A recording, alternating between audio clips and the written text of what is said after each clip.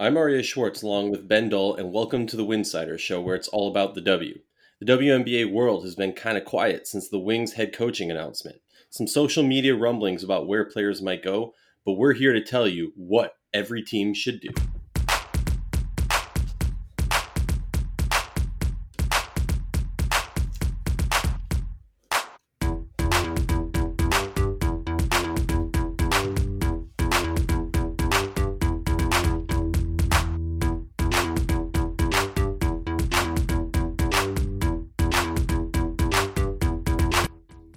If you like our show, please consider joining our Patreon community, patreon.com/winsider. For less than a cup of coffee a month, you can directly show support for the hard work we do covering the W. And don't forget to see our amazing staff's written content over at winsider.com. That's winsider.com. While you're there, check out the Overseas Tracker. It's live now. You can see where your favorite WNBA players are playing overseas, all in one place. Bendel, how you doing? How's it going? It's almost New Year's. Everyone's getting ready. The fun of the WNBA offseason is coming soon and fast, and we're here to talk about it. But how you doing? What's going on in your world? I'm doing okay. I'm hopefully gonna be. I'm glad to have some college basketball games coming back on this week. We had a few days off, and it wasn't too great. It wasn't like the NBA Christmas Day games made up for it. So Well, the funny part too is, well, not funny. The sad part too is I happen to be in Durham right now, right outside of Duke's campus, and big news in the college world was the Duke's women's team announcing that they won't be playing basketball the rest of this season. They're opting out of the season. You know, you got to support them in whatever they're doing, and they feel is best for the safety of their players, their team, and everyone else involved.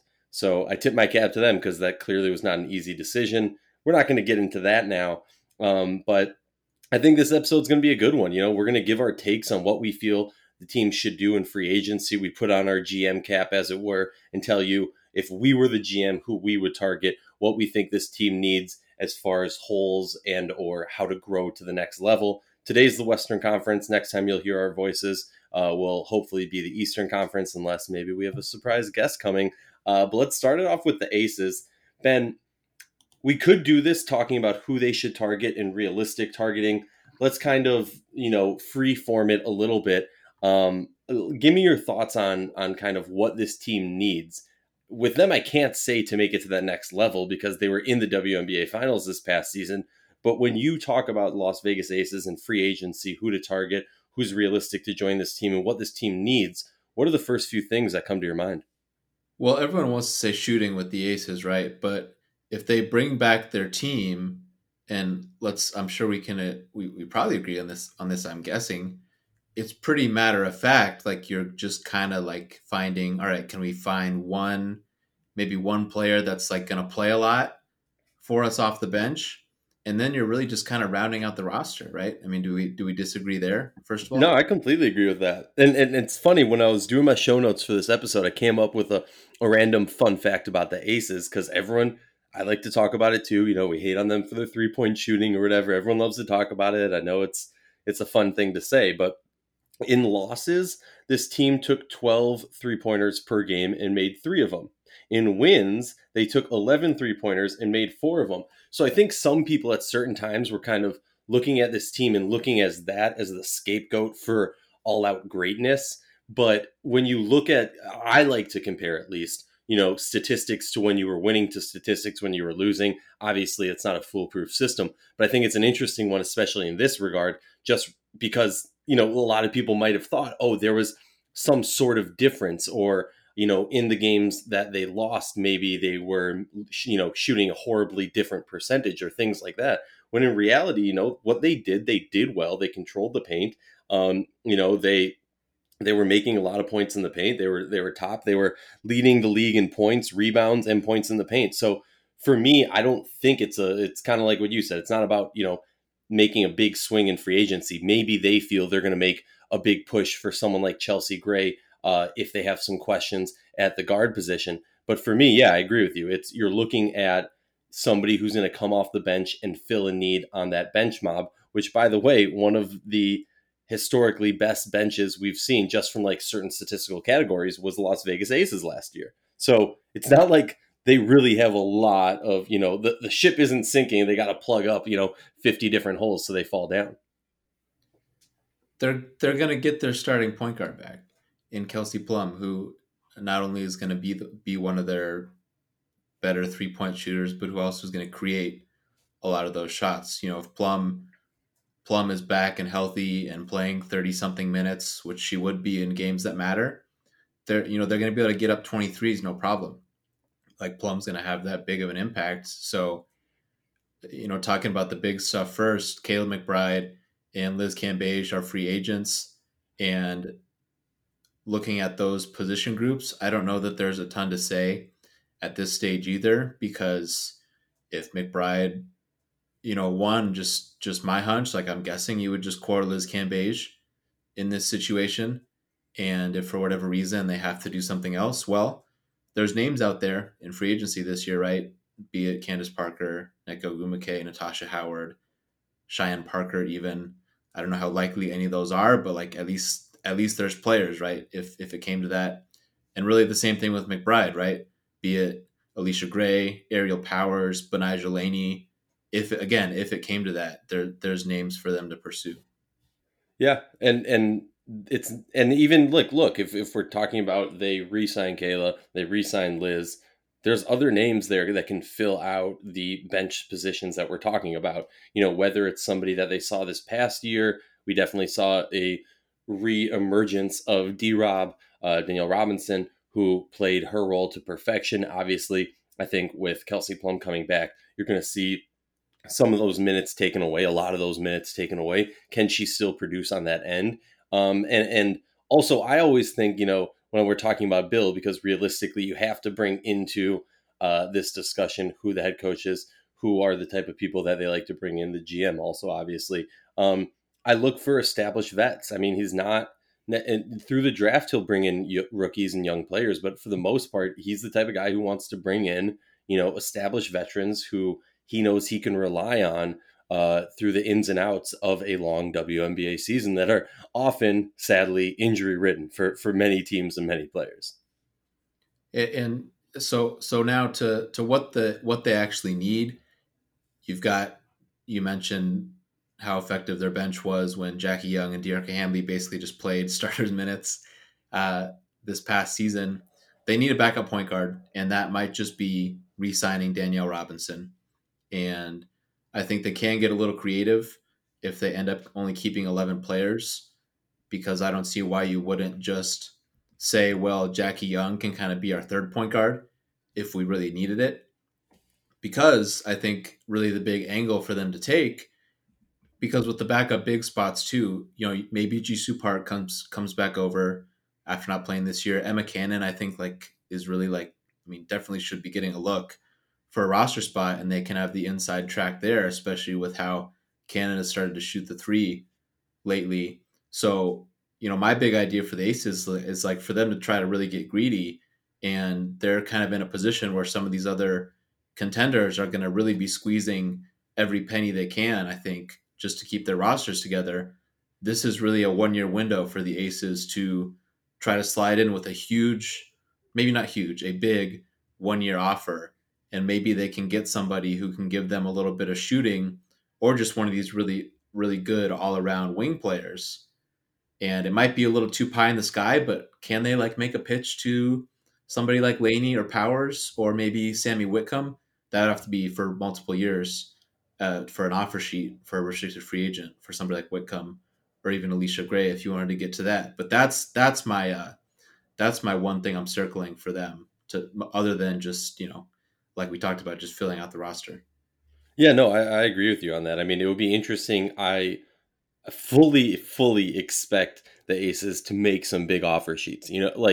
Realistically, why I don't see a reason not to do that. You don't go into it with a talented roster. You kind of, I mean, shoot me for making a horrible gambling reference, but you got to put all the chips on the table, right? You got to push it to the center and say, hey, we're doing this. Let's go in, because we've already seen, Asia Wilson has grown to that level to bring a team to a championship game. You have the depth. Jackie Young is growing. Hopefully, Kelsey Plum coming off an injury, we can see continue to step forward and doesn't have a faltering move back, because what we saw and what really excited a lot of fans and a lot of people in the know was how good Kelsey Plum was in the playoffs. So having the ability for her to come back is going to be big, and I think we can't talk about that enough. Now, obviously, I think there's going to be elements of growing pains of getting Liz back because look, it's going to take time for Liz and Asia to meld together. We've seen this before. You can't just put the greatest player, well, the greatest players in the world together. Maybe that's a different story, but you can't just put a bunch of all stars together and expect to magically win a championship. I could preach this for hours. It's going to take time. It's going to be all about creating a chemistry between these players. And, yes, they played 2 years ago together. Now they have 1 year off again. Can they kind of pick up in that growth that they were before? I think that's going to be more important than any signings that we could see. I mean, maybe they want to go for someone like Erica Wheeler. I could see that. I wouldn't be surprised. Shanice Johnson, the more and more I think about it, I don't know why, but the more and more I think about it, I feel like Shanice Johnson is a good fit for a Bill Laimbeer coach team.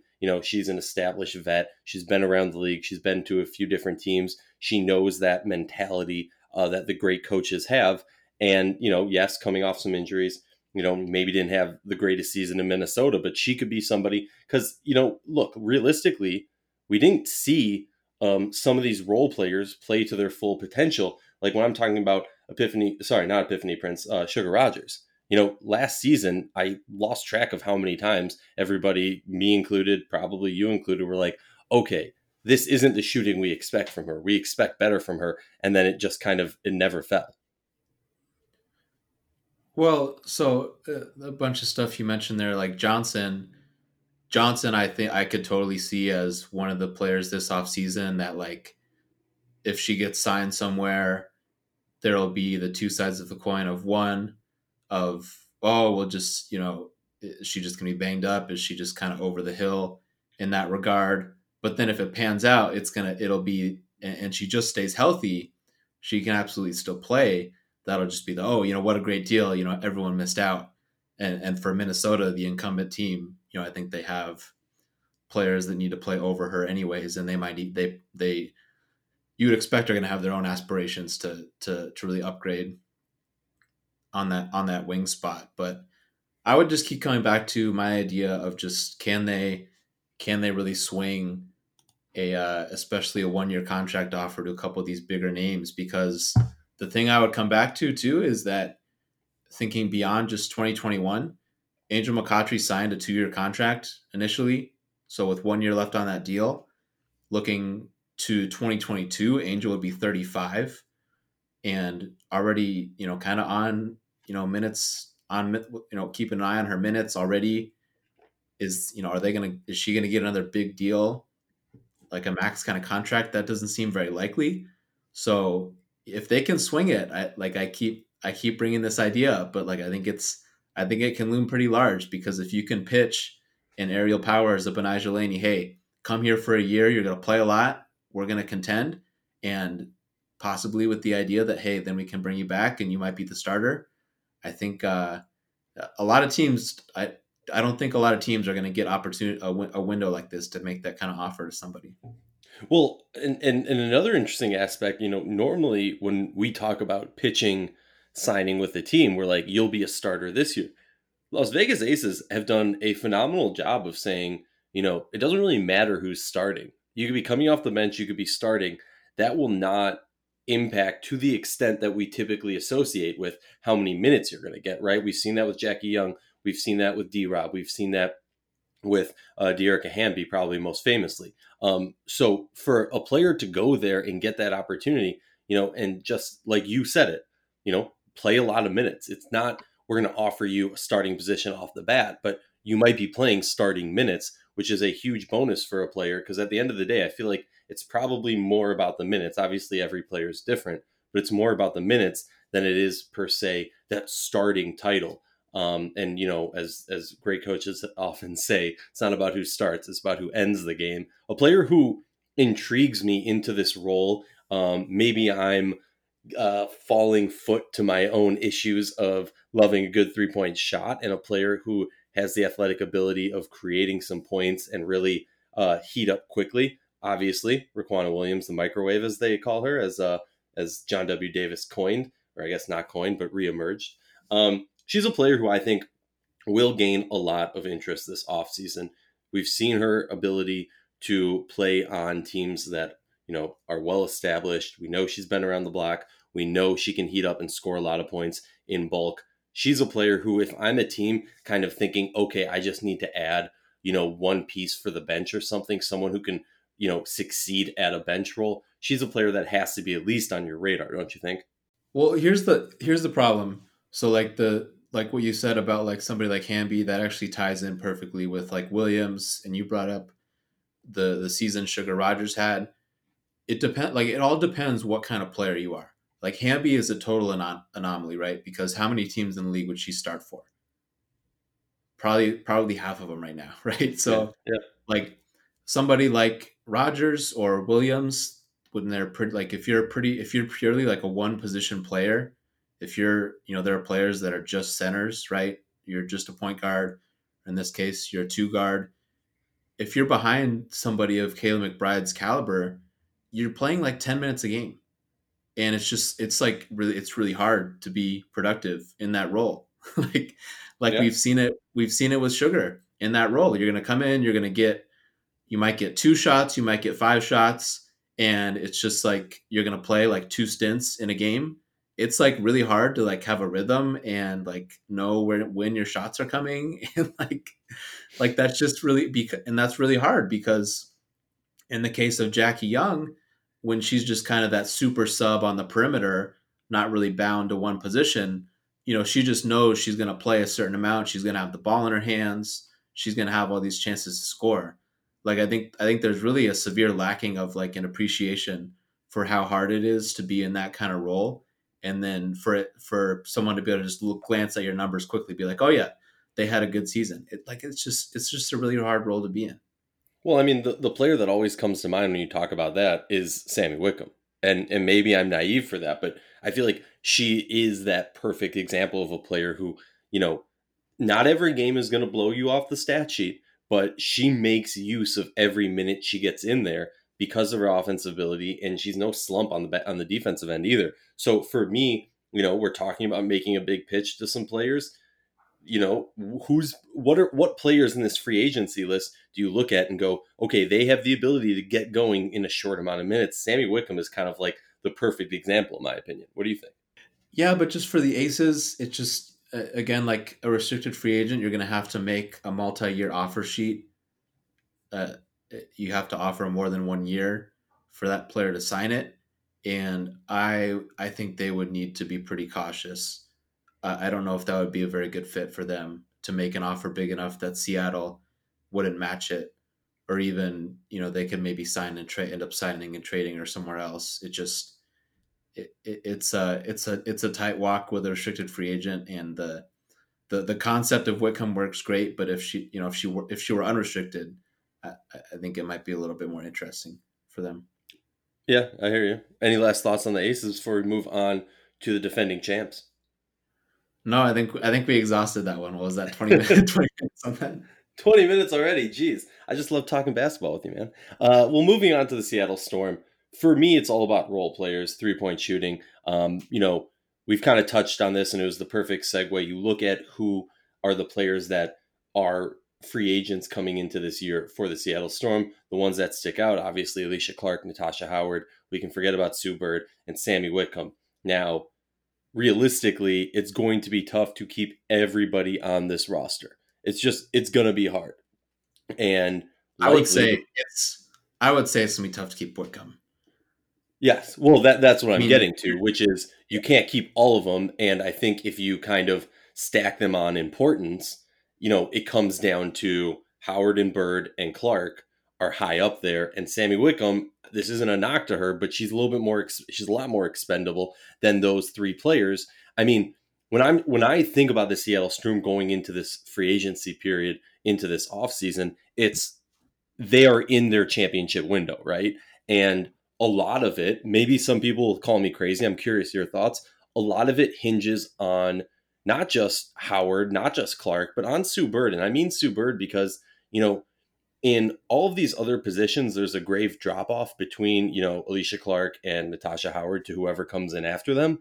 But with Sue Bird, I feel like their window closes tremendously when Sue Bird steps away from the game. And that's not a knock to Jordan Canada or any of the other players on this team. I just think realistically, you kind of need to act as if, your current window hinges on Sue Bird. And obviously, maybe, you core Natasha Howard. You make sure to get Alicia Clark back, and then most likely Sammy Whitcomb is going to be a player who gets some attention, and they're not able to sign back. But I'm curious for you, like when I say that their championship window is kind of held open by Sue Bird, what do you think about that? Am I crazy? I don't know. I mean, I'm not sure yet. I mean, we don't know like how much Jordan Canada is going to continue to improve, namely with the jumper. I'm not gonna. You can't really slam that door shut and know exactly what that's going to look like. Canada did have a nice stretch. What was that in game two with her scoring with one of their bench groups to help them out a little bit. So I don't know if I'm quite ready to go there yet, because we also saw Jewel Lloyd really do something in the playoffs that was pretty special, and maybe an indicator that she's taken another big step forward. So if Jewel Lloyd's also continuing to grow into somebody that you're going to put the ball in her hands even more in some of these big moments, that can kind of change your calculations too. So I mean, what you're looking at for Seattle, like, so it sounds like you're getting into a little bit of a point guard conversation here with their depth, but you mentioned it off the top, like they have to pay whatever they have to keep their starters here, and Kevin Pelton brought up that one executive threw out the number of 150,000 a year for Whitcomb, which there's just no chance that they're going to be able to keep their starters and then pay that if that's what it takes, unless multiple players there are taking just huge discounts. So Well, also, I mean, you have to incorporate into that Crystal Langhorn, right? How much left does she have in the tank? How much? I mean, essentially, she's been a placeholder, right, for what, a year and a half, 2 years now. So, I mean, there will be some movement, but you also have, their I'm blanking on her name right now, but their draft pick from last season, who I know you're high up on, as and I'll let you talk about that. But we've seen positive growth from Ezzy, from Mercedes Russell, and the question for me more so is how they shuffle it around. There's do we see Prince come back, or is that somebody that they let walk? And they're again, I still don't think they can bring Wickham back. They're not going to be able to realistically, but I'm curious kind of what your thoughts are for this makeup of this roster. yeah, so we just talked about Vegas, where they, relatively speaking, are still pretty comfortable this offseason. I think they can kind of carve out room to like add to that, to really add to their roster. Whereas, Seattle, they were able to keep 12 players this last season. They're probably gonna have to keep 11, and they're gonna be, if not, asking people to play for the minimum, not very much more than that to fill out their roster. I mean, I think Tuck and Langhorn's days are probably done in Seattle. I think they're just gonna have to waive both of them. I mean, they have Ezzy Magbagor and Mercedes Russell are above both of them in the rotation anyways, and already under contract. So I just don't think they can really afford either player. There was that discrepancy where is Tuck's 2021 protected or not? Her hoop stats has it as not protected, which would make sense if they structured it that way, so that they can just cut ties with Tuck.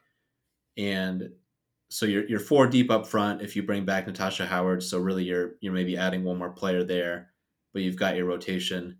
Kitty Alaxa, I think, is pretty purely just can be a Sammy Whitcomb replacement, especially offensively. I think she needs to get better defensively. She's going to be a rookie coming in if she even does come over.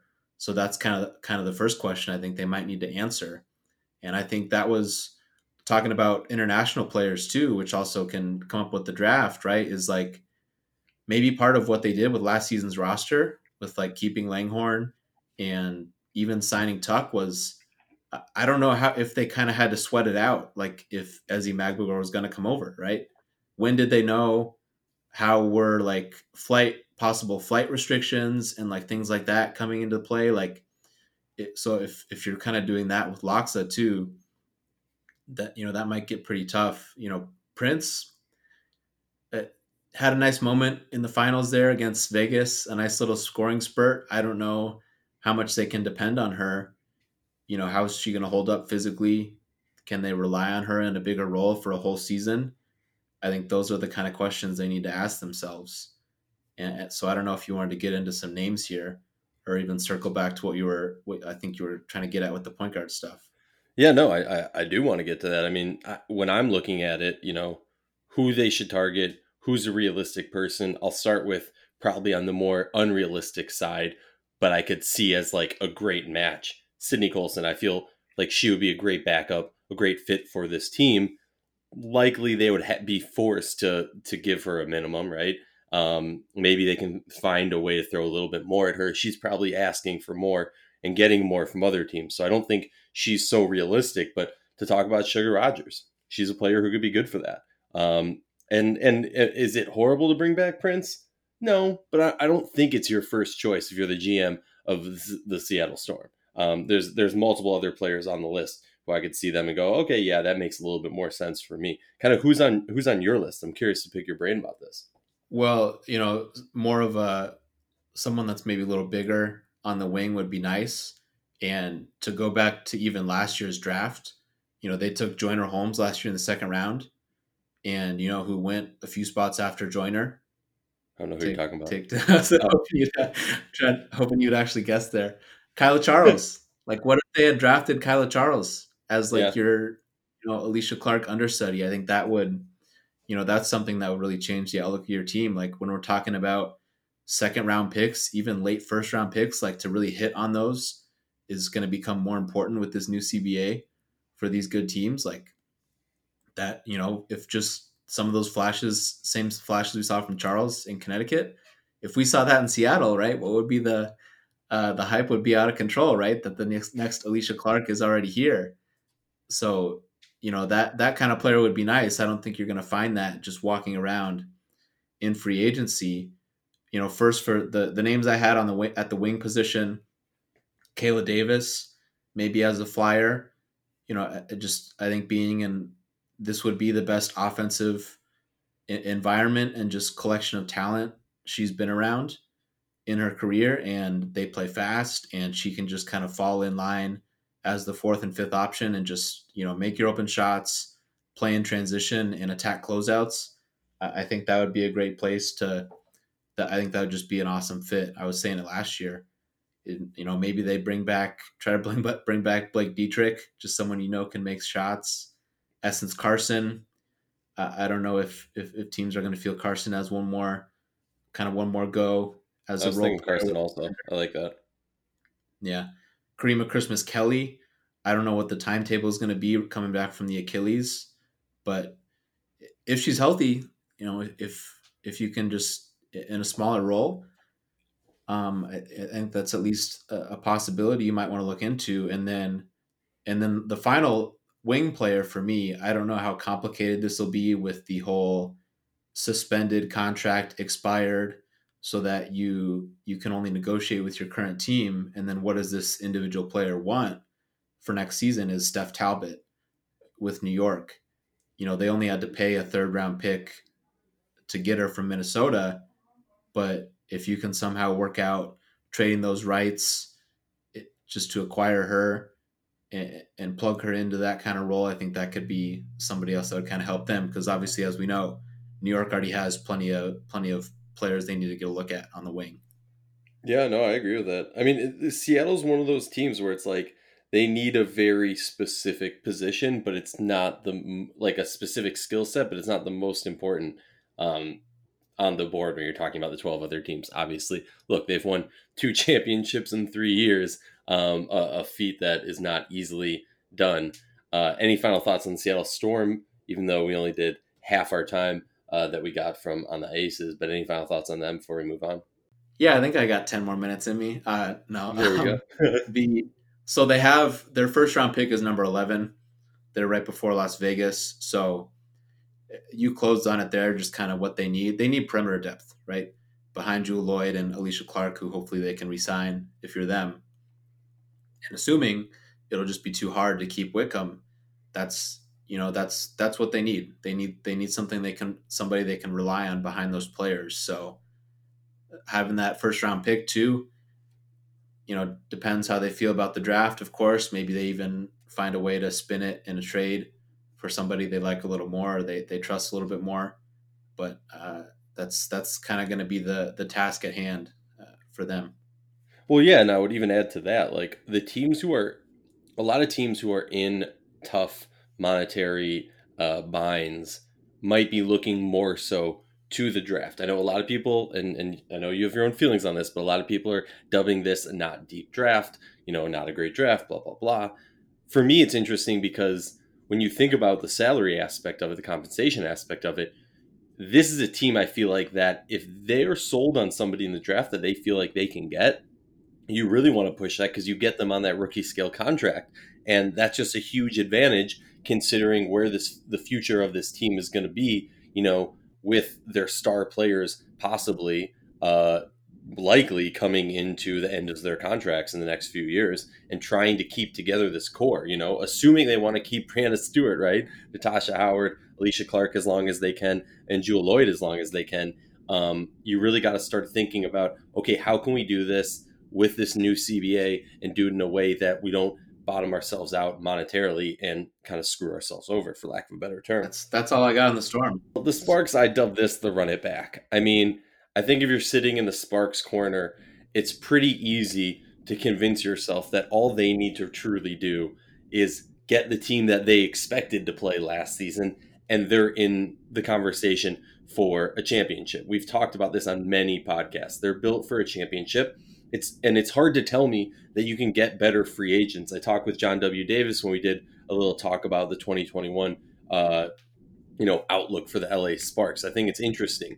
The real part is going to be keeping everyone. Now, assuming that, and from every quote I've heard, and the WNBA world was in a tizzy the other day when news broke about Candace Parker buying a new home in the Los Angeles area. So obviously she would never leave LA because she just bought a new home and her kid goes to school there. And this is like, for me, in my opinion, there wasn't a chance of her leaving. Maybe some teams are going to put in some respect calls just to get word out there. Hey, we're interested in you. See if there's a possibility. She strikes me as a player who wants to stay with LA for the rest of her career. So for me, it really comes down to the priority is running it back, signing over Nneka, signing back Chelsea Gray and Candace Parker, and finding a way to do that. Now, I think Nneka and Chelsea are going to be getting a lot of calls also because maybe people don't believe they're as that same strong suitedness to stay in LA that maybe we have from the likes of Candace Parker. But, for me, it's going to be interesting when it comes to Brittany Sykes and their ability to keep her. She's kind of the question mark in my mind. And, that's kind of the domino that decides. It's like a choose your own adventure. If they can't bring back Brittany Sykes, where does it go from there, right? Who's going to be that person that they try and build through there? The Sparks just have so much important stuff to take care of that it's just going to be, you'd imagine it's going to be a stressful start because they can't get onto the other stuff when they don't know, you know, signing these a bunch of players to big contracts. Like, what are you going to actually be able to have to work with to fill out the roster? The one thing I would think they have going for them is, one, you can core either Neko Gumake or Chelsea Gray. And on top of that, I don't think it takes a ton to, I don't think this is exactly an original thought. I don't think Christy Tolliver would have gone to LA had they not had those, that big four not kind of talked like, hey, let's play together for a while. I just don't think, so I haven't necessarily been viewing it as like they're in grave danger of losing anybody. So, you core one of those two, like you pay what you have to. Like, you want to win, like you need to keep your best players together. And Sykes becomes player number 4 after that big 3, which isn't a surprise. And you would think that that's the player you want closing games with that group, with kind of how her strengths mesh in, and you would hope she continues to get better. So the one thing that can kind of set that off is if if they're just so far apart on kind of what Sykes expects. If she goes out and signs an offer sheet with somebody else, then that puts you on a clock where you've got to match that. So, kind of just I think Sykes kind of becomes the interesting figure there because she can kind of accelerate things or put some pressure on them if she ends up getting an offer sheet that's much higher than LA can/would like to pay. And but it's very straightforward. Like they have to take care of these big pieces first and just do what you can after that to just have the best rosters. Yeah, and you know what? Like, look, if they can't bring back Sykes, then who? I'll ask you this. I have one player specifically, and then a couple other players who are possibilities. But I'm curious for you. They can't bring back Sykes. They've been able to sign NECA, Chelsea, and Candace. Who are you looking at? Or do you think it's okay, bring back Raquana? Do you think it's bring somebody new? Maybe it's bring back Essence Carson, who has a history with the team. Talk to me about it in the alternate universe or possibly the futuristic universe where they can't bring back Brittany Sykes. In your mind, what are the players that fit this mold? Because for me, it's all about athleticism, and you need to find someone with speed, athleticism, shooting, and slashing to the hoop, which kind of is Brittany Sykes' calling card. They need someone that can defend at that spot. That's what they. All the Yeah. other stuff is great, and yeah, that player needs to knock down shots, but they need someone that can defend. That yeah, I mean, losing Sykes that would be pretty devastating because I don't know that you're going to have a ton of options like Alicia Gray. Not as isn't necessarily this A1 best in the league stopper, but capable and a good all around player. But why would Dallas just not match? LA is not going to be able to blow Dallas away with an offer. Dallas has nothing but space, and they don't have really an incentive to let her go. And if you start looking around some of these wing players we already brought up, like Aerial Powers, Benai Jelani would be an awesome fit, but just do you have enough money and is the role enough to interest Laney? You'd think it would be a compelling pitch, but there's a good chance. I think there's a good chance there might be a difference in what the players of that caliber of being like clear starters versus what LA might actually have available if they re-sign the big three. I mean, Laney's the perfect fit. The person who popped into my head that I was talking about was Aerial Powers. I just feel like she'd be a great fit. Whether or not whether or not Laney's offensive output this past season was a blip on the radar or what is come to expect for the rest of her career, it only time will tell. But Aerial Powers has got to be a hot commodity at the wing position. I mean, we know she's not going back to Dallas, so we can cross one team off. Not that her skill set is needed at Dallas specifically. But yeah, it's an interesting one. Who are some other players when you hear LA Sparks in defense looking through this free agency list that popped your head besides Laney? Maybe more realistic players, because like you said, realistically, I don't think Laney's going to LA. Aerial Powers maybe still think it's a little bit of a stretch. Are there any other players that kind of pop into your head? I think it's going to be a lot of the same names over and over again. You mentioned Shanice Johnson first. That's somebody absolutely that can defend at a really high level. Essence Carson, you mentioned. One more go around in LA. Is that possible? I don't know. And Kayla Davis again, like as a flyer again, just I think in after playing in Dallas, a team that just wasn't winning, if you put her around some really good players and in a much better offensive role to actually to actually make her life a little easier. Where in Dallas, she was really overtasked in doing something totally new. So I think she got a little bit of a raw deal in that regard. Those are kind of the names. It's going to be the same names for everybody. I think Christmas Kelly, another one maybe. It's funny because we talk about the go-to players. And I was even texting you about this. No one's really come out, and I'm challenging all WNBA writers who are listening to this right now. Like, go out there. Let's see some more articles about free agency of like who are top wing defenders or top two-way wing players and stuff like that that teams should target. Because when I look around and I'm preparing for this episode, and I always like to read other people's thoughts, whoever it is. Often I read Ben's thoughts. I can just read his mind, so I don't even need to read his articles. But no, all joking aside, like I think that's something that we haven't really seen in the WNBA world, and I would like to see. So that's my little spiel on why we should see expanded coverage on free agency. Any final thoughts on the Sparks before we move on to their historic rival of the Minnesota Lynx? We're kind of going in reverse order to the draft order here, just to a reminder that LA's got the number 10 pick, so that can also again be something that's factored in there.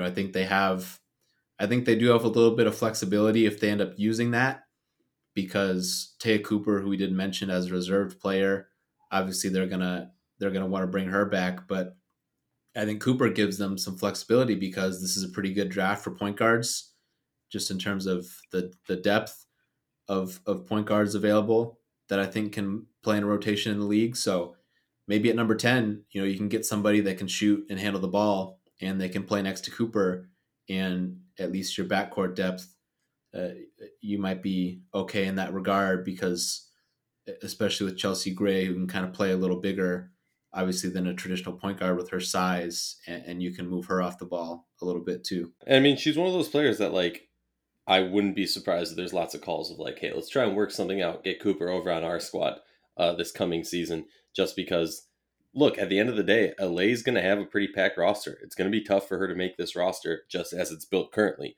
So, Cooper's making the roster. It's not. You think so? All right, boom. Well, it's not.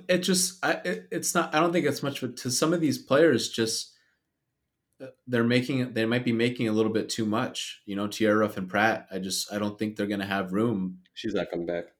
And even Sydney Weiss, I wonder if it might get tough, even though she definitely can play, and there could be a role for her off the bench. But these players, like when you're top heavy with a bunch in terms of your salary structure, all those contracts in the middle, like it gets really tough to pay that amount to players. So somebody at the minimum, which Cooper, you would be able to pencil in there like that. That's just, it makes a huge difference. We didn't even mention re-signing Chiney Ogwumike after those first 4 dominoes, right? So I don't think I feel pretty comfortable saying Cooper can probably feel pretty good about her future, because even if it wasn't in LA, someone would pick her up after the season. Oh yeah, no, someone's definitely gonna pick her up, especially the energy that she showed. My favorite aspect of her game was just she was one of those players that was going to make every moment count, every second, every minute that she got in the game, she was going to make count. And you got to love that as a fan, as a analyst, as anything. That's just what you love to see. Let's move on to my hometown Minnesota Lynx. Talking about what they need. They need someone to, like, and feel free to cut me off, tell me I'm an idiot, but what we saw, specifically the emergence of Rookie of the Year Crystal Dangerfield this past season, is we need someone to complement her if you're Minnesota. And I've been on the record plentiful of times saying Odyssey Sims is not that person who's going to complement the point guard of this offense. I have my issues. We could spend 30 minutes going into this, as Ben and I have many a times when it comes to her. But I mean, look, coming off the bench for her, cool. But you talk about this starting 5 for Minnesota: Dantas, Fee, Sims, and Dangerfield, and Sill. Like, when I look at free agency, it's almost, okay, are they looking to add a starter, or are you looking to add bench pieces? What is it? And for this team, I think Sill's a lock at that starting lock position. Excuse me, getting tongue twisted. Dantas is definitely a lock. Fee's a lock, and I think Crystal Dangerfield has positioned herself to be a lock. Now, looking through this roster, me personally, I was very excited to see Ceci Zandalicini come in this season, just from the growth we've seen over the years with her. Is she going to come this season? I don't know. That's a question mark. And I think that's a huge element of what this team does in free agency. We can talk about, where do you want to go with this? You want to talk about who to target? You want to talk about how I'm a crazy Odyssey Sims hater? I think this team needs more consistent 3-point shooting, and someone just take the ball away from Crystal, so that you don't have, and this isn't a knock, But do you want your, 1 year vet to be the person who has the ball in her hands constantly when crunch time goes? Or do you want to kind of take a little bit of that burden off her shoulder and get the ball into Sill's hands more, get the ball into Fee or Dantas's hands more, and that other player, that person who's going to play the two, who can kind of add to that scoring but also ball handling ability? I touched everything. I'm sorry. Well, yeah, I mean, yeah, I do think you are a little too hard on Sims at times. I mean, the outside shooting is a limiting factor, and I don't think you need to go too much further than that. I think we've already seen that in the past. And look, it's just like if you're Minnesota, like you want another star. I don't think you have to. I don't think we have to overcomplicate this. Like you want another star player to help put you over the top to be a championship contender.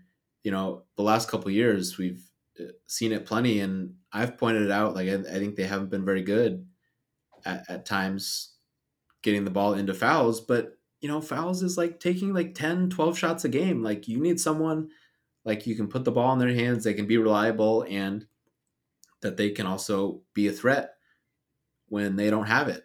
And Chelsea Gray comes to mind first of all as one of the big names in this class. And if Gray gets cored by LA, maybe you don't even really get a chance to make a pitch, but I think that's the obvious name to bring up. And maybe that can be appealing. Just, hey, Minnesota, we've won a bunch of titles, and hey, we've got Dangerfield, so you both can kind of share this together. And Crystal's a really good shooter, so that you can take over in crunch time, but you won't be overtaxed. And hey, we've got this other burgeoning superstar in Nafisa.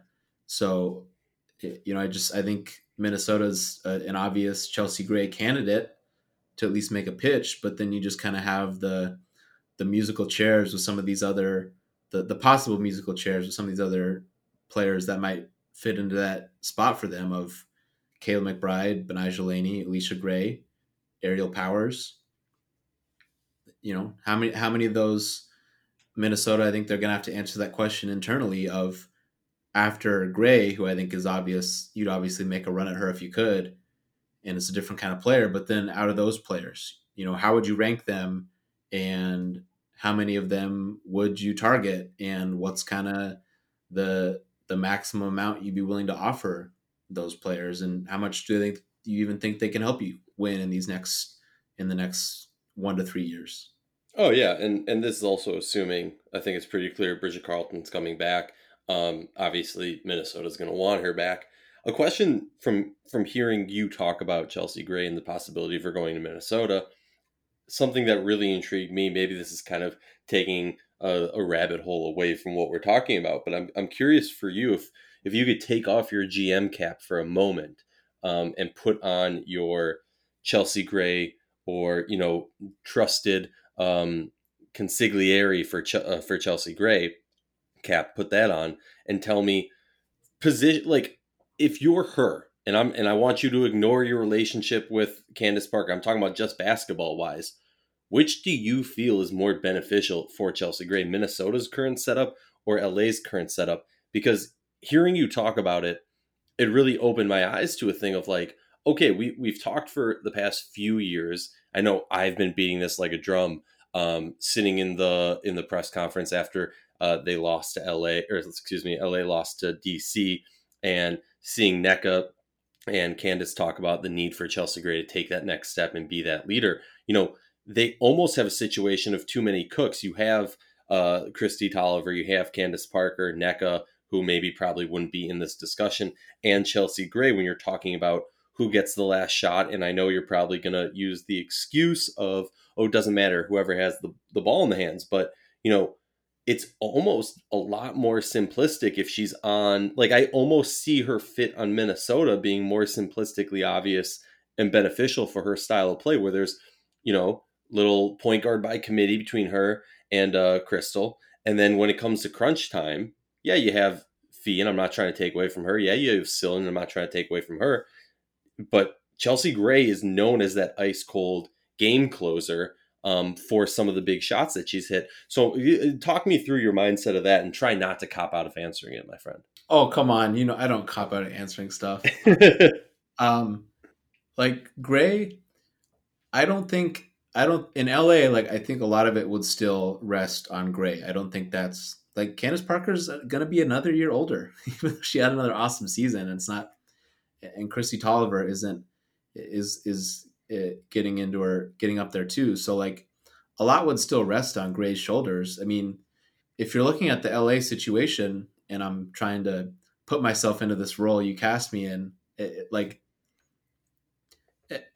LA needs to be better offensively, and that falls at the feet of Derek Fisher. Like, I mean, Tolliver was on TV. It was at halftime of that playoff game saying, like, our offense is stagnant. Like, we got to run stuff. We're just kind of staying around. Like, Mhm. that's a problem. Like that. Like, they need to be better offensively, and that's on the head coach to figure that out. And maybe some of that is on the players too. It's trying to divvy that up is impossible without being in the room when they're talking about this stuff. But they need to be better offensively. So if that's a concern, and somebody like Minnesota comes calling, who I think in has objectively done a pretty good job, even kind of post dynasty, of putting their best players in positions to be successful offensively and to get good shots. I would think that aspect can be pretty appealing, but still, it's like if you're Chelsea Gray, like you're from California, right? Like you're from the area. It, those players all seem to have a great relationship there in LA. If they bring it all back, they're certainly going to have a chance to compete for a title. So I don't know. Trying to answer that question, like I think Gray would get chances to be that player for either one. Maybe in Minnesota, depending on how much Collier's ball handling improves in these next couple of years, maybe tilted a little bit more towards Minnesota, where Gray might have a little bit more of that, like, oh yeah, it's definitely gonna run through you pretty much every time. Where in LA, you might it might go a little bit more through Tolliver and Parker in certain occasions. All right, so talk me through this. We got Chelsea Gray, Benai Laney, K Mac, Bridget Carlton. Um, through those players, where do you? So you're saying Chelsea Gray's number one. Who do you go for after that if you're Minnesota? Your GM cap's back on. I'm switching caps like the Hat Man. Yeah. So the hard thing about doing this now is like not knowing what what these players are going to command, right? Because in terms of salary, in terms of years, just trying to isolate it to the players. I think when I did my Lynx season interview with Katie Davidson, I think I put Laney first after kind of removing Gray in a separate category. And it's probably between Laney and Powers for me. I think Powers is so explosive and can be give you 18, 20 or more against really good teams. And I think that's really valuable. And Laney obviously might feel like a little bit more of a gamble, but I think you can put the ball. I think what we saw with Atlanta putting the ball in her hands almost even got overlooked, even more than just the fact that she was making outside shots all of a sudden. I would probably narrow it down to those two players. Not that I think some of those other names wouldn't also be a good fit, but I think those two would be the headliners, I guess, after Gray. Part of me, gut reaction is go for the one who has the better offensive, like the better offensive game. And the reason that I say that is we've seen from Cheryl Reeve that, and a lot of coaches talk about this defense being heart, commitment, energy, and just effort. And so for me, it's almost like, okay, I kind of want to go with the one who has the better offensive tendencies just because Cheryl Reeve is known for being a great defensive coach, for always having a team that's going to rebound well and play defense well. So you kind of figure, okay, I can teach you to play defense. Offense, you can only teach so much. And so for me, it's kind of like, all right, which one of these is better defensive or offensively, excuse me. And yeah, maybe it's a recency or it's not a recency bias. If anything, it's the opposite, leaning towards Powers. But Something about Laney's game, just kind of for me screams Minnesota. I know a lot of people have said that, so I'm not anything new. But yeah, I think that would be a great fit. Any final thoughts on Minnesota? I feel like, well, two things. One, I think we forgot to mention that the coring aspect, where we're talking about all of this, but everything can be flipped upside down with one or two cores. Corings, I guess, would be the proper grammatical usage. And that could really just screw over all of what we're talking about. But I think it's important for us to talk about it from an idea of we don't know who's going to get cored and who isn't. Um, any thoughts on Minnesota's ability to find something like that in the draft? So maybe we've heard Cheryl Reeve talk consistently about they tried to hit home runs last offseason. They're going to try and do it again this season. If something happens where they don't, is this a situation where you feel Minnesota can take that next step through the draft? Do I think they're finding? I mean, they're at number 9. I don't think they're gonna. I don't think they're gonna end up with the a a multi-time All-Star that's completely changing their fortunes. I think they can get someone that'll make the team and deserve to be there. I think my last thing is we talked a lot basically about the starting shooting guard spot, but to clarify, like I'm not necessarily doing that just in like this short term of like, hey, they have this spot and let's fill it, because they can really move some pieces around, right? They can just start Nafisa Collier at the 4 if they want to. They can ask Damiris Dantas to come off the bench. I don't know if she would be thrilled with that, but they could probably still get her plenty of minutes because how many more years is Sylvia Fowles going to play? And so like they can kind of move some stuff around with this team, because also the like Jim Suhan always asks Reeve on their podcast, right? Like every couple months, hey, I got an update on Maya Moore. And so obviously if Maya also came back, that would give you your big time wing player, and it would slot in nicely. So I'm sure that's a door they'll want to leave open too as they try to plan for the offseason. It's going to be interesting. Obviously, from a basketball perspective, I hope Maya Moore comes back. And I recently finished The Last Dance. I know I'm like a year behind everyone else, but it Oh man, definitely was. that was like feels like that was like 10 years ago. Well, yeah, COVID years. I know. Okay, whatever. When you have a wife and she wants to watch something with you, and then you get like, oh, I can't watch it alone because then she's going to be upset. Finally, I got her to get back on it. And it was funny though because like the whole time I'm watching, I'm just like, I've already had this thought last year, and I continue to have this thought. If Maya Moore comes back and does that Jordan-esque comeback and win some championships, it'll obviously, in many people's opinions, cement her as the GOAT. Heck, many people think she's the GOAT before she's done that. But I just think it would be so amazing. And just, from a very selfish perspective of wanting to see her play basketball again, just for the love of the game. But that's not here nor there. It'll be interesting to see what happens. But hey, we'll find out eventually. Talking about the Phoenix Mercury, there's been some reports out there. I think we have to bring this up. There's been some reports out there of what the future means with the Phoenix Mercury and Brittany Griner. We don't necessarily need to, talk about rumor this, rumor that. It's like I very much feel that the Phoenix Mercury, it's a future with Brittany Griner and a future without, and they're very, two different tales because, we talked about this before, Ben, and I would love for you to explain to the masses. We saw two different Phoenix Mercury teams this past season.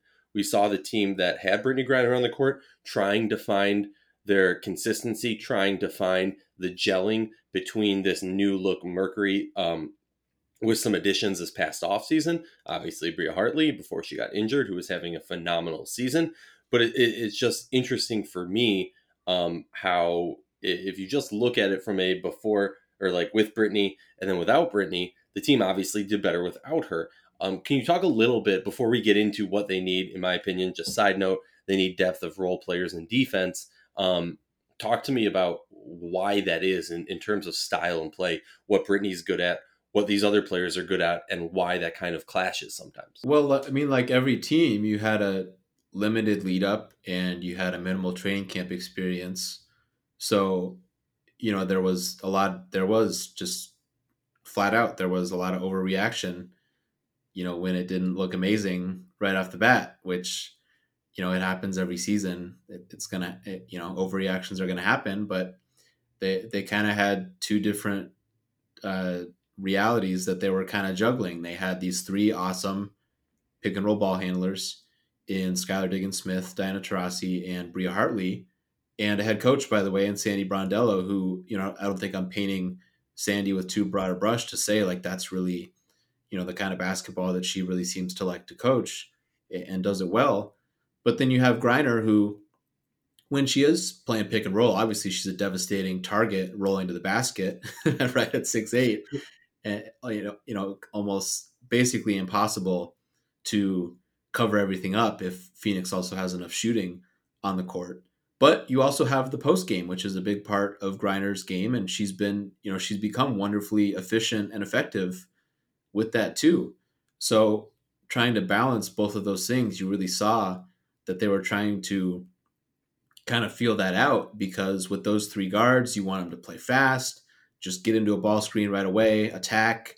If you don't get anything, just set another one and just go again.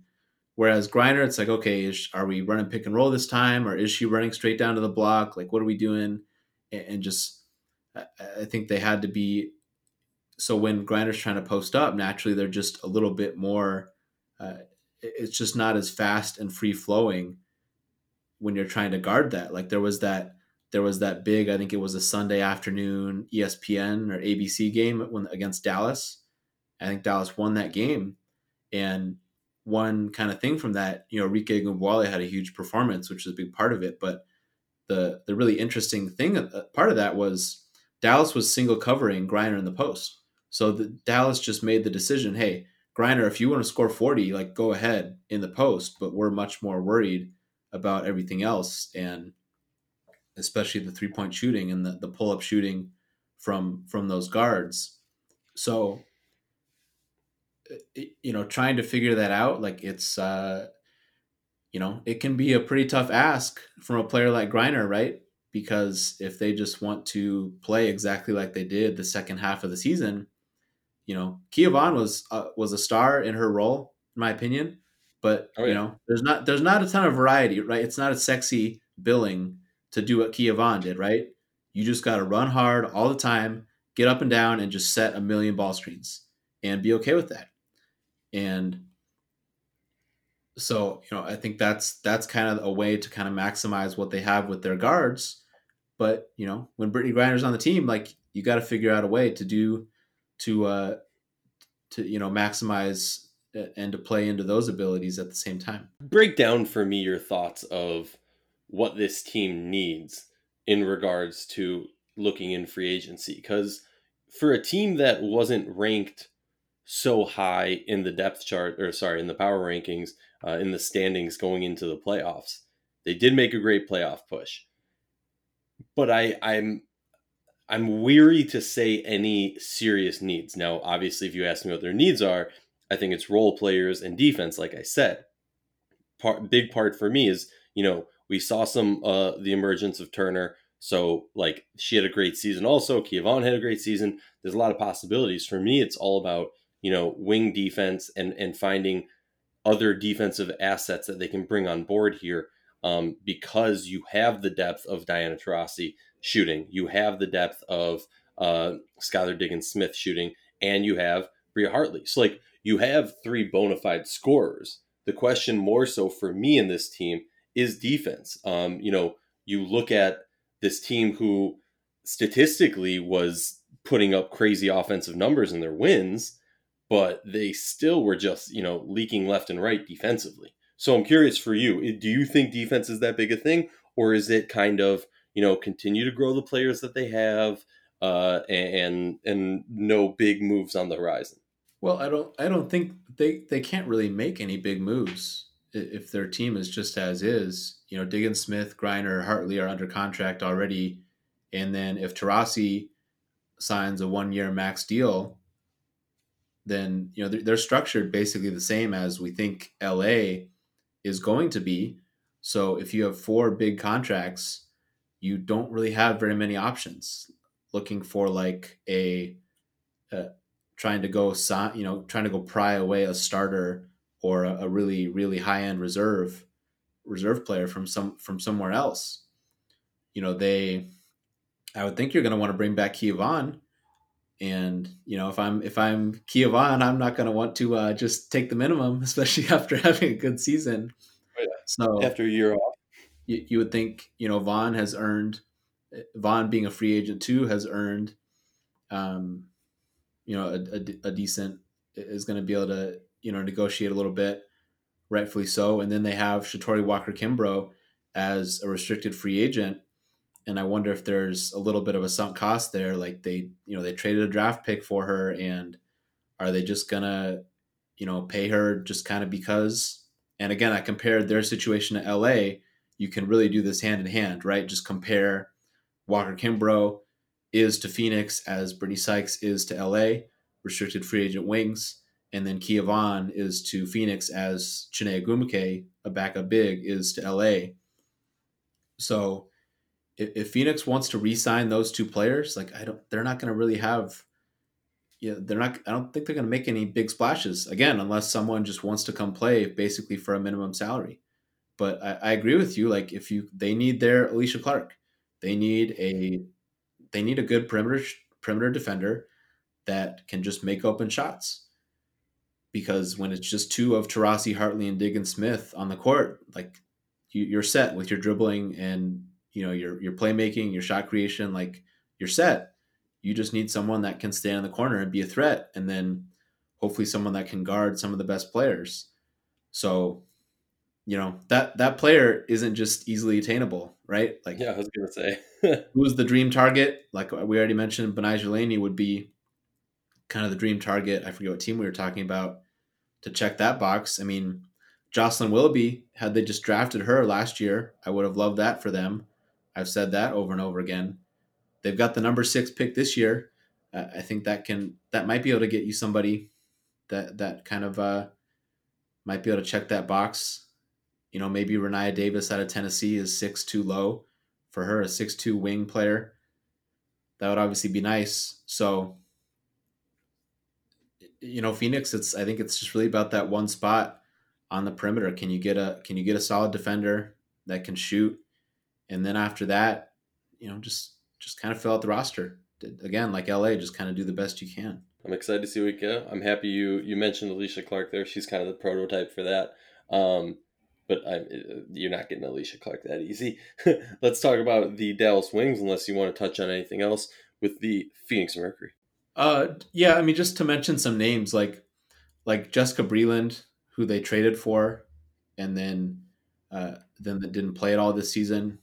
I don't know how that situation is gonna kind of work out, right? Because okay, do we have so you close the season with Brianna Turner and Kia Vaughn starting together, but then if you put Griner back into that equation, and then one of those two is coming off the bench, and you probably feel pretty good about your depth already. You also still have Alana Smith, hopefully as a stretch four that you can get a little bit more from. So how does that kind of work out with Breland? What is Breland looking for? I think that's kind of interesting to watch for. Nia Coffey, who they also got in that same trade, kind of as the kind of missing the first half of the 3-and-D. Can she be reliable enough as a shooter? I still think some team should still care should want to find out with Coffey. Will that be Phoenix? I don't know. Be worth a shot. Shea Petty hit the incredible game winner. Maybe that's a good candidate for them, kind of as a backup guard and kind of in that off ball role, right? Just snipe away, stay in the corner, make open shots, and defend hard. And then Yvonne Turner. I wonder if she makes a comeback. She unfortunately got hurt before the season last year, so we didn't see her at all in 2020. But that's somebody off the bench that at least can definitely play for them, as we've seen in the past. Yeah, no, it's going to be an interesting one. Also, I should note that Shea Petty is a reserve player, so she can only negotiate with them. So that's an advantage for them. It's also funny with Shea Petty considering her age, still being under that that rookie scale, as it were. Let's talk about the Dallas Wings, though.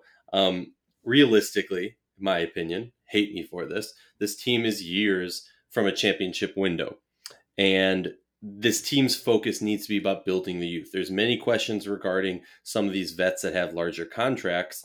But from some quotes from Vicky Johnson on our show, it's clear that they want to add a vet or two to help lead this team. And for me, I feel like that means trade. Maybe I'm reading too far into the future.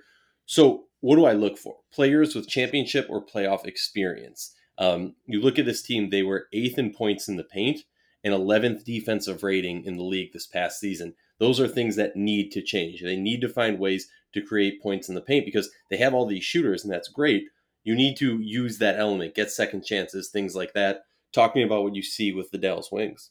So when I heard that episode of the podcast and that came up, naturally I just I pulled up my list of free agents I have, just went over it and just kind of wondering like, oh, all right, well, if I'm just looking for a vet, like who do I think a good one would be for the Wings? And we just talked about Phoenix. Kia Vaughn was the one that came to mind, although that's already might be getting a little crowded in that front court already. So it's at some point like they're facing the reality of they will face the reality of you only have 12 spots, and I think too much can be made sometimes of them having picks because like you're trying to build.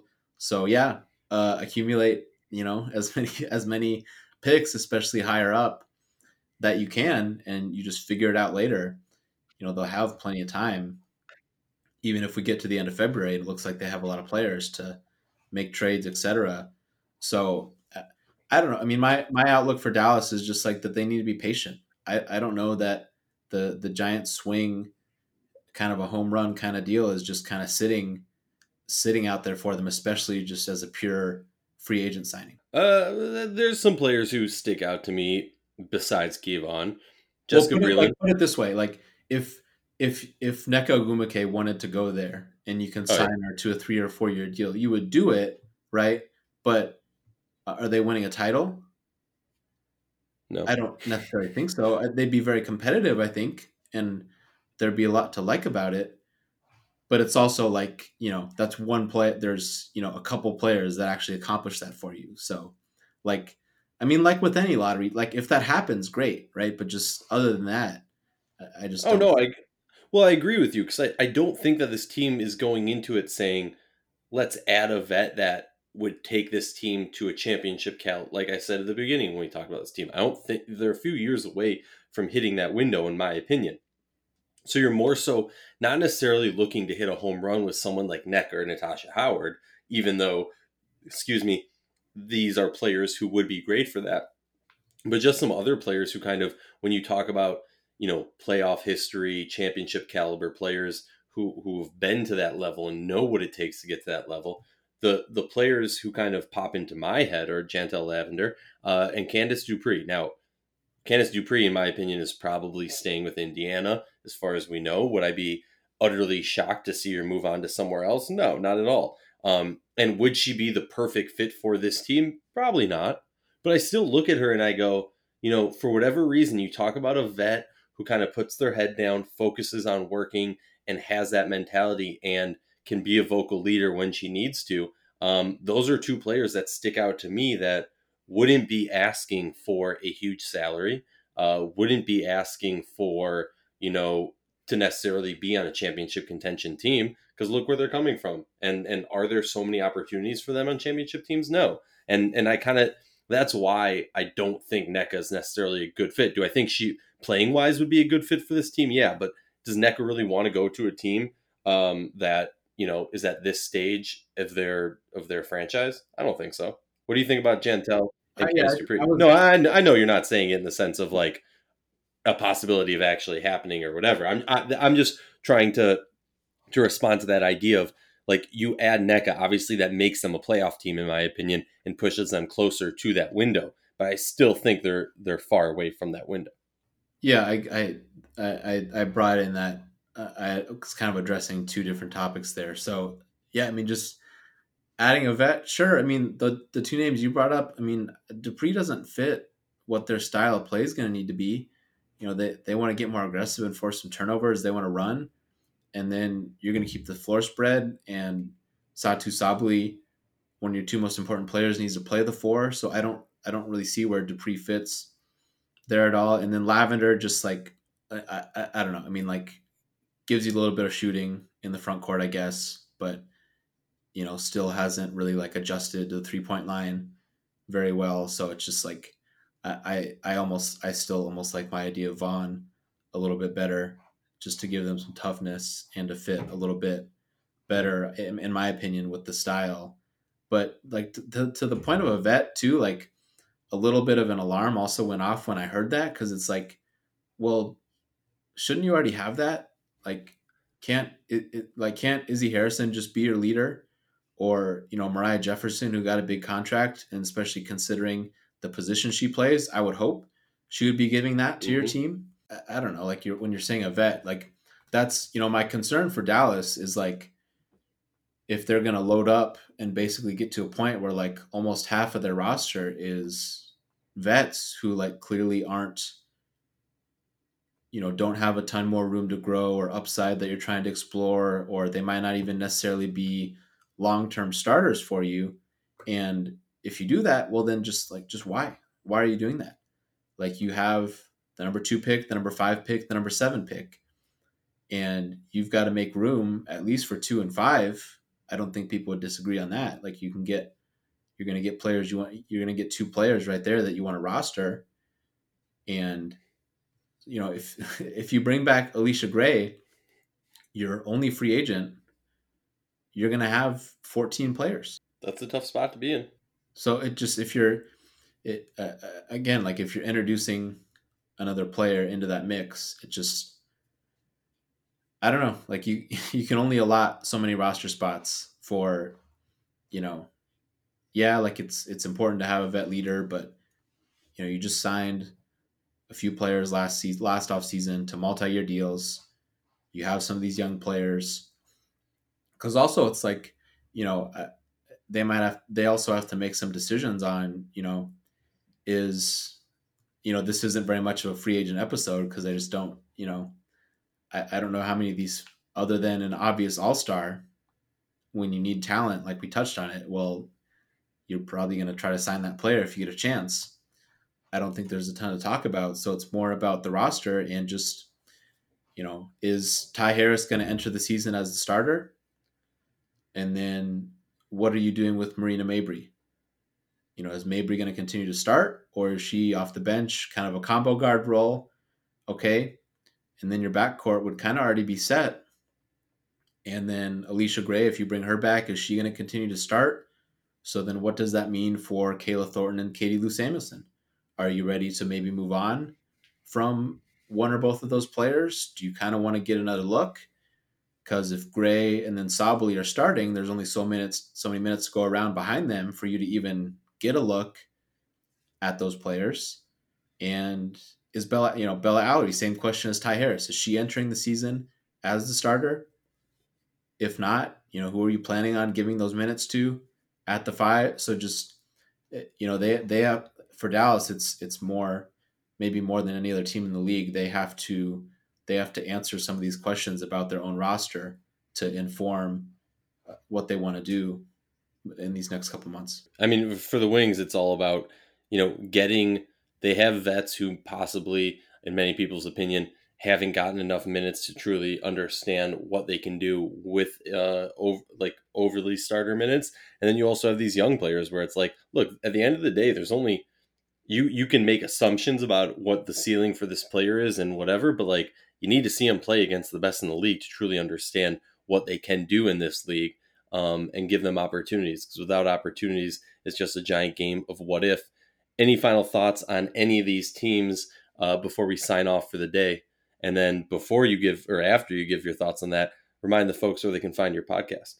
Yeah, I mean, on Dallas, is a Stu Dew going to get traded to Atlanta? I just wonder if that is kind of just a long time coming, because Stu signed the offer sheet last off season with Atlanta. Chicago matched it and then traded her to Dallas.